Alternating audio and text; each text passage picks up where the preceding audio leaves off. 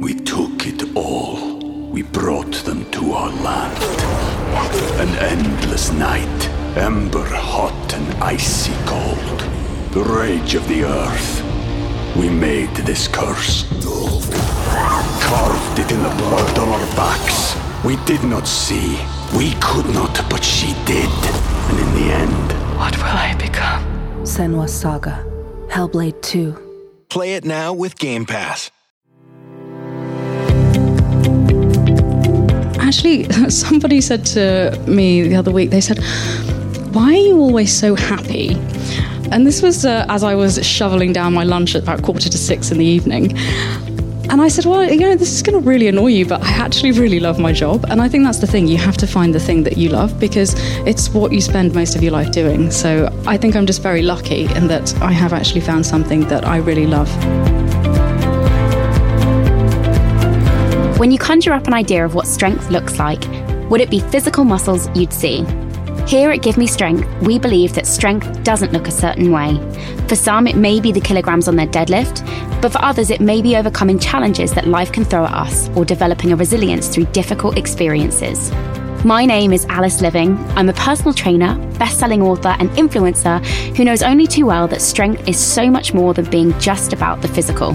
And it's my mission now to use this podcast to inspire you with stories from people who've had to find courage through the most challenging or darkest of times, and who can help all of us to be inspired to be not just physically, but mentally stronger too.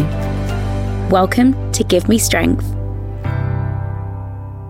Hello and welcome to a very special episode of Give Me Strength. It is my first live podcast and I am thrilled to be joined by Dr. Anita Mitra.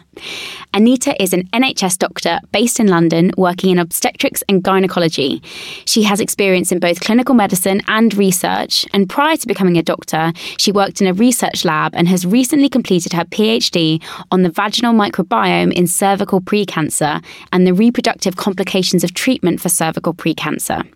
She is also a best-selling author with her debut book, The Gynae Geek, as well as regularly posting informative messages on social media under the same name. Today, we're going to take a deep dive into all things gynae, and I'm hoping that in doing so, we can help everyone in the audience and everyone listening to feel more informed about their bodies and therefore stronger and more empowered as a result. Welcome, Anita.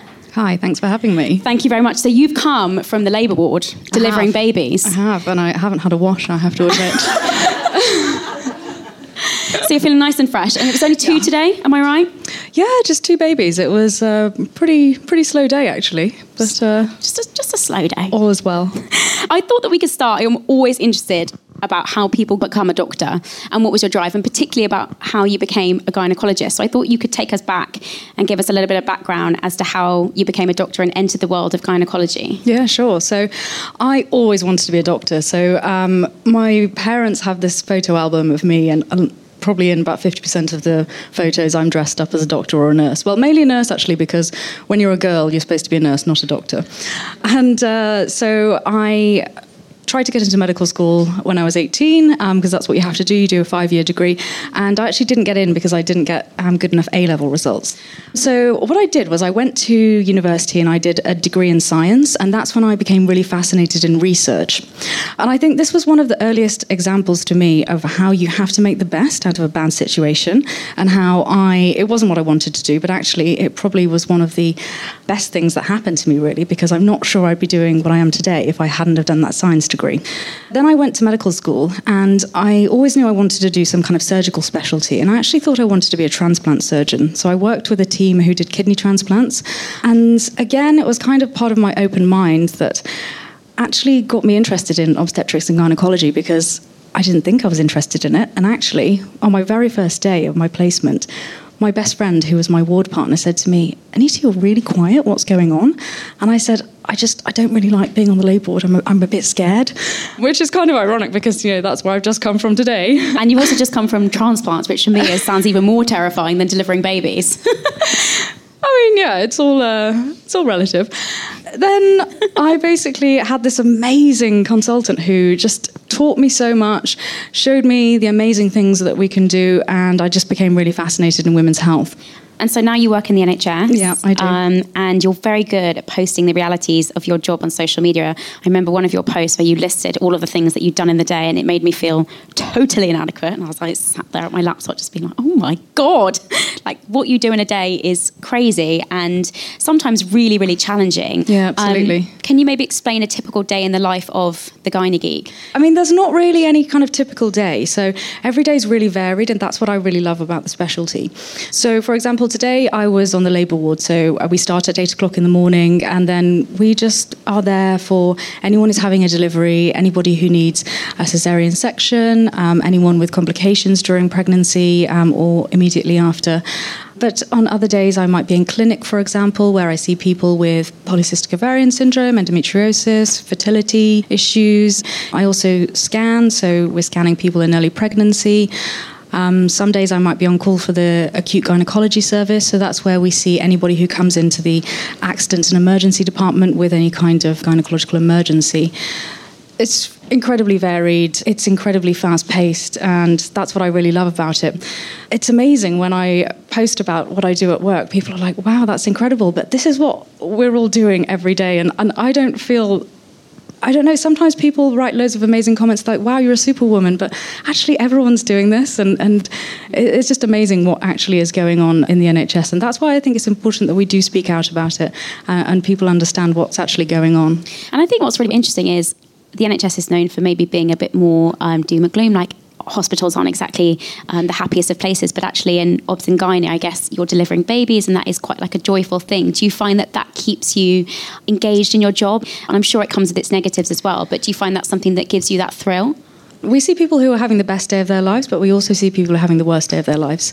So I deal on day-to-day basis with people who are having pregnancy loss, people who are diagnosed with cancer, people who are very worried that that's the diagnosis. And it is a really stressful specialty, and there's lots of my colleagues who really are struggling, and it's well known that lots of people do drop out and leave the specialty, which is a real shame. But, I think that it's so rewarding. But I think that all specialties in medicine can be really rewarding, but you just have to make sure that you're doing the right one. Because actually, somebody said to me the other week, they said, why are you always so happy? And this was as I was shoveling down my lunch at about 5:45 in the evening. And I said, well, this is going to really annoy you, but I actually really love my job. And I think that's the thing. You have to find the thing that you love because it's what you spend most of your life doing. So I think I'm just very lucky in that I have actually found something that I really love. And I think it shows because you've done a day in the hospital and you're now here at 6 o'clock on a Monday evening talking about what you've done. And that's why I have hat hair. Amongst your busy, busy life, you do manage to fit lots of other things in. You've recently got married and you're also studying for more qualifications, which blows my mind. How do you fit it all in? So just since you mentioned about that I've just got married, what I find really fascinating is that that's the thing over the last few years that I've been congratulated the most about.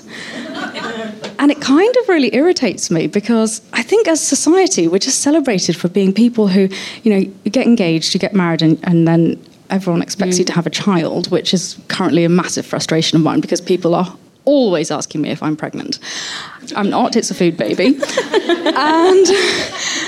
And I just think that's really sad that it's 2020. And honestly, that's the thing that the most people have said to me. I really want to say congratulations. Or, I should take you out for a drink to celebrate. But I don't know. I mean, I don't think I do it all. And that's the thing. I think that we often... you only see the good parts on social media, so you don't really see me. Like on Friday morning, I literally couldn't get out of bed. I had such a busy day on Thursday. That's the day that I had my lunch at 5:45. And I just couldn't get out of bed. And I thought, this is the part that no one actually sees, that sometimes I do just stay in bed all day. I'm glad you do. It makes me feel a little bit better about myself. And I'm going to tie this into exercise a little bit now because I know that you and I bond over our love of weight training, and amongst everything that you've spoken about there, you also managed to fit in 6 a.m. gym sessions, which blows my mind. But why is this your preferred method of training? Well, the 6 a.m. part, since you mentioned it, is because that's the only time I can go in the morning, but also because I go to this kind of like dirty boys weightlifting gym, and if you go after 8 o'clock, they're all in there like grunting and like talking about like, I like saw this girl the other day and like, yeah, Netflix and chill, yeah. And I just... I can't deal with their like and there's you and misogynistic... Rupi doing the koala challenge. Exactly. I love it. But I fit it in because I really want to. And this is the thing, like, I think people who haven't maybe found the sport that they love or, a hobby that they love, they don't really understand why I like to go, because for me, it's time for myself. It's a time when I can just switch my phone off and I just go and I love it and listen to some kind of dodgy garage music. But, it's really important to have that thing where you just do it for yourself and you really enjoy it. We're going to segue into all things gynae now, so prepare yourself. Now, one of the areas that fascinates me most and that's thankfully received much more airtime recently is the subject of periods. What used to be such a taboo subject was never spoken about. I remember even being at school and being mortified that I'd started my period before all my friends. It's finally becoming normalised, and even this week there was the news that tampons, sanitary pads and other period products are going to be freely available to all state schools and colleges in England. Woo! Why do you think it's so important that we become more in tune with our menstrual cycle, firstly, and I guess talking about periods in a more kind of normalised way?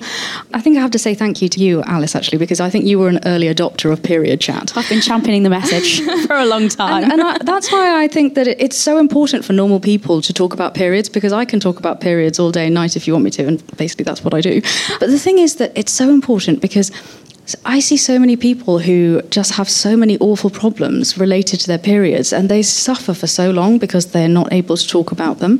And I don't know if any of you have read my book, but the first chapter starts with a story about a lady who I met in the A&E department who had basically come in because she'd collapsed because she was bleeding so heavily. And she actually said to me that she'd been having, this was a normal period for her, and she bleeds like this, and she had been doing for 20 years. So this is a woman who, 20 times 12, I'm not really very good at maths, but, many, many hundred times she had this awful experience. And she said to me, actually, the reason why she didn't go to the doctor to start with, because she thought it was normal. She thought that's what periods were like. And so if you never speak to anybody about what your period is like, then your period is normal. And then she said that she started to realise it wasn't. But then she was too embarrassed to go to the doctor. And I just think that's really sad, because society has unfortunately made periods and vaginas and everything to do with female health quite taboo. And I also think there's kind of a preoccupation often that somebody's done something wrong to themselves, or that it's some kind of sexual related sort of infection or problem or something like that. And I just think that the more we are able to talk about these kind of things, the less people will suffer. I think it's so important. And I remember at school, we just would never talk about periods. It was just something that you sort of, you would take your bag to the toilet because you were too embarrassed to even get a tampon out your bag. Whereas now, I can talk about it. Everyone's done the sleeve walk of shame. Oh God, yeah. even now, I have to really check myself and just think, God, it's totally normal. Yeah. But I think something that's really important as well is understanding our menstrual cycle. So I know there's been a lot of chat around tracking apps and stuff. Yeah. But I think I'm, in the camp 4, in that I think it's a really positive step for women understanding their cycle, because there's such a huge spectrum of what is normal, and is there even such a thing as normal? And I'm sure you can tell us. Do you see a really positive step in those becoming much more widely available and more popular? So the menstrual cycle is the whole month, basically, and I think that's something to be quite clear about, because we often think about the menstrual cycle as just being when you're having a period, but actually that's just a few days. And so the first day of your period is day 1 of your menstrual cycle. And throughout the rest of the month, there's so many hormonal changes going on. And as women, we are completely different beings when we think about what we are on a hormonal and biochemical level from one day to the next. And I think it's really important to be aware of that, because you're not going to feel the same way every day. Your body's not going to react in the same way. And so I think that tracking apps can be quite useful, because often there are certain symptoms that you can get. For example, I think ovulation pain is a really big thing that I'm seeing quite a lot. So when you ovulate, it's quite common actually to get often quite like a kind of like toothache pain kind of in one side of your lower abdomen. And if you don't know that, that's a thing and it's happening to you every month, then you can think, gosh, what's going on? But when you start to track it and realise that actually that's when it's happening in your cycle, then I think that can be quite helpful. So I think that tracking apps can be useful to help you see patterns and changes in your own body. But then I also have started to see that particularly a lot of companies seem to be wanting to jump onto this kind of like menstrual cycle bandwagon, because sure, the menstrual cycle is related to not just your physical health, but your emotions and things that you may want to do or may not want to do at different times of the cycle. And I feel like now there's almost becoming this kind of overemphasis, and lots of companies trying to sell people things related to their menstrual cycle and where they are. And then I think that can become a little bit problematic, because if you're using hormonal contraception, you're not always having a menstrual cycle in the way that you would if you are not using hormones. And that's absolutely fine. But then it's there's this message out there that I'm starting to see in a bit of an undercurrent that almost tells people that if they're not having a natural menstrual cycle, they're not using their body to its full potential. And I think that's a little bit problematic as a message, because then it kind of puts people off using hormonal contraception, which there are many reasons for why people might need to. There's this huge controversy around natural versus not natural, and we are going to touch on that later. But I wanted to touch on something that you mentioned about the hormonal changes that occur throughout the month. And I know that understanding these can have a huge impact on how we go about exercising. And I wondered if you could possibly explain how the differences in estrogen and progesterone, for example, can have an impact on how we go about exercising. We'll be back after this. We took it all. We brought them to our land. An endless night, ember hot and icy cold. The rage of the earth. We made this curse. Carved it in the blood on our backs. We did not see. We could not, but she did. And in the end, What will I become? Senua's Saga. Hellblade 2. Play it now with Game Pass. Welcome back to Give Me Strength. Yeah, sure. So when you have your period, your estrogen and progesterone levels are both quite low. And so at that time, you've got a good ability to use glucose as a source of energy, because your menstrual cycle hormones interact with all the different hormones in your body. So they play a role in changing how the thyroid works, how the pancreas works, all the different hormones. They're all interlinked. It's not just the ovaries desperately pumping away down there on their own. And so it's been shown in studies that you're actually quite good at doing HIIT training, for example, when you're in that sort of first week of the cycle. And then as you get towards ovulation, which is generally in the middle of the cycle, so about day 14, your estrogen levels are going up. And so often in studies they've found that actually your strength is really increasing at that point. So if you were doing a weightlifting based training, then that's when you might be most likely to get your PB. If you want to like nail a deadlift or something, there's a particular weight you've been going for, maybe that's the time to go for it. Then later on in the cycle, that's when we tend to use fats more as of a source of energy. And so often endurance training can be better at that point in time. But I think that, again, it's good to be aware, but then also sometimes there can be a bit of overemphasis. And so, like, if you take that all to heart, then you'd be doing HIIT training one week, then you'd be weightlifting the next week, and then you'd be kind of like doing long runs and swims and cycles and maybe, that kind of thing later. So I think it's good to be aware. I think one thing that it helps with is that I know in that second phase of the month that I'm not going to be getting those PBs, and that's okay. Particularly with the fluctuations in hormones, it can have an impact on your energy levels, on your strength output. So removing the pressure and kind of thinking that anything is good, and that maybe you might not hit those numbers this week, but just wait until you're in day one again and we can start to work towards those again. So I think it helps in that sense. Yeah, it's really important to be aware of the fact that there is such a variation, and there may be reasons why. And sometimes, I'll go to the gym and I think that was a really bad session. And then I'll think, that's where I am in my cycle. So it kind of allows me to be a bit kinder to myself. And it can be useful for that. I also get asked quite a lot, is it okay to exercise when I'm having my period? And so, yeah, absolutely. If you want to, that's great. You can definitely exercise. I think often because people feel quite tired, and the reason you feel tired when you're having a period is because your estrogen levels are quite low. But it doesn't make it unsafe. Just do what you want to do. And it can be quite helpful with period pain as well, just to get some movement going. And, everyone's different. But, I do get asked that a lot. So that's one myth busted. That's one thing I was going to touch on now, is that exercise can be great for helping with our periods, alleviating period cramps, to reducing fatigue as well. But there's also such a thing as too much of a good thing. And I think this comes to the other end of the spectrum when it comes to periods, is that hypothalamic amenorrhea has become more prevalent as we become more exercise obsessed. And it's definitely something that I've seen more cases of, and I'm sure that you have too. Can you maybe explain, firstly, what it is, maybe, and why it's problematic? You did a very good job at pronouncing that term there. So hypothalamic amenorrhea. So essentially what it means is that your body senses that it's very stressed.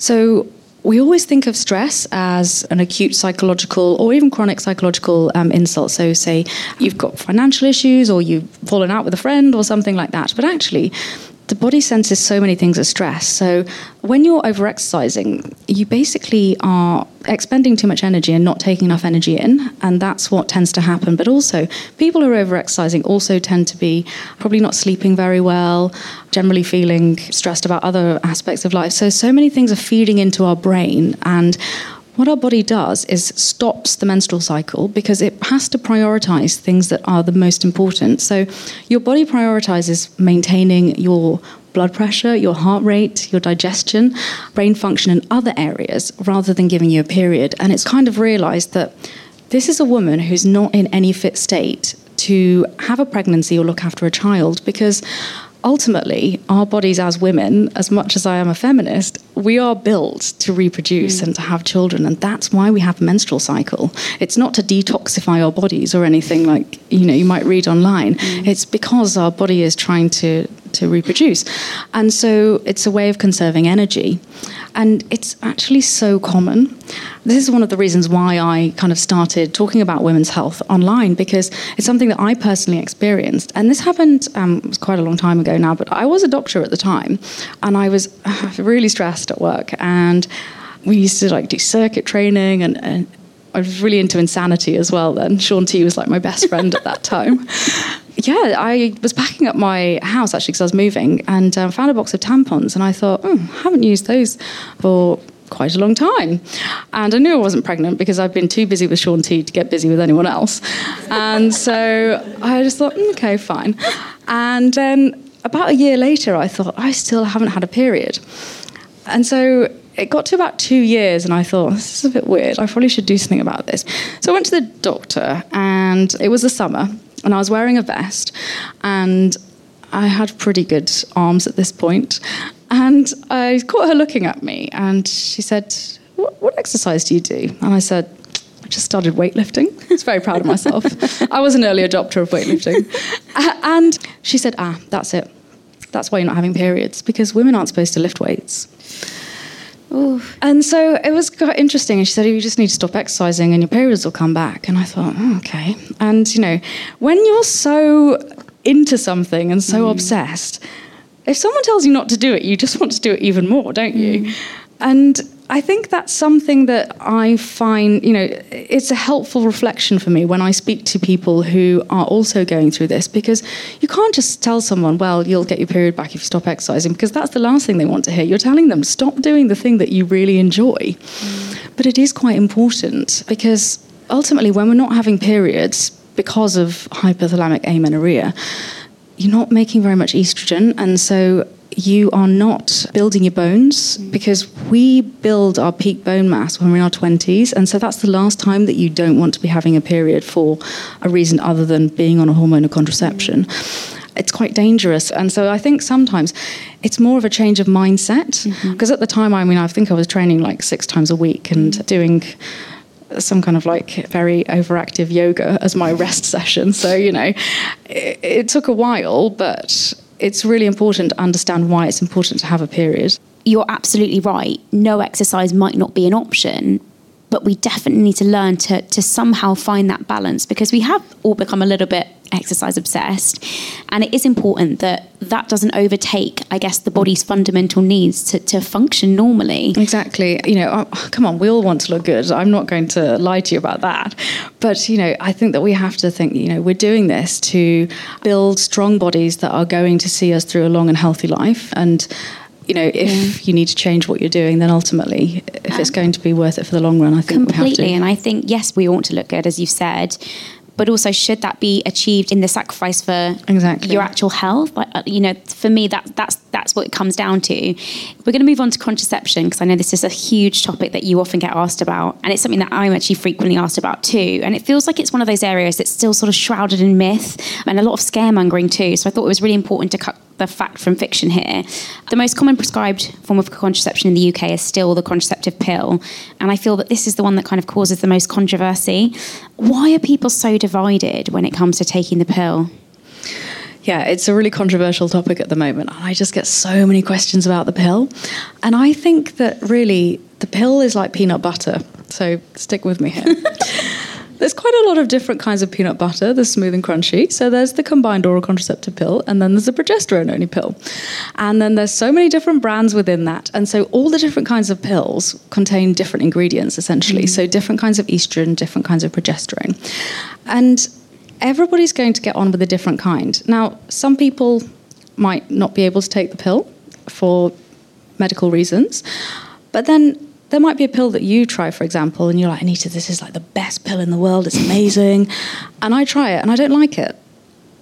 Or, I might take a pill and I say, Alice, this is the best pill in the world. And then you take it and you say, I've put on loads of weight and I'm really spotty and I really don't like it. So everyone's going to react differently. And I think that, sure, there are a lot of people who actually have had really bad reactions to various kinds of pills. But it doesn't mean that everybody's going to. And I think that this is why sometimes sharing information online can be problematic as well, because if you've had a really bad time, you want to tell people about it because you don't want other people to suffer, do you? But actually that might be the right option for them.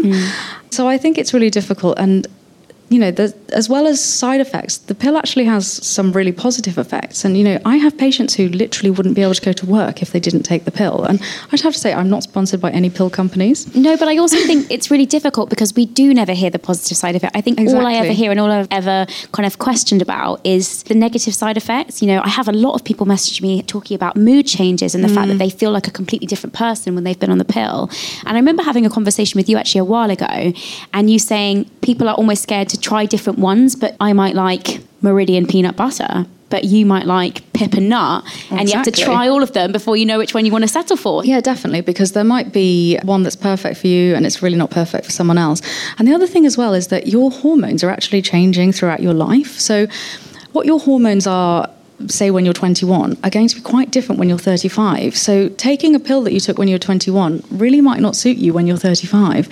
So it's all about kind of like seeing what's the best fit and just taking it from there. And I think that there isn't really strong evidence to show that the pill causes things like problems with mood, weight gain. I think they're the two that I hear people talking about the most. But there might be a pill in particular that does that for you, but there might be one that doesn't. So it is really difficult. And I think we don't hear enough about the positive aspects of being on the pill. And a lot of people get on really well with it, but feel really guilty for taking it.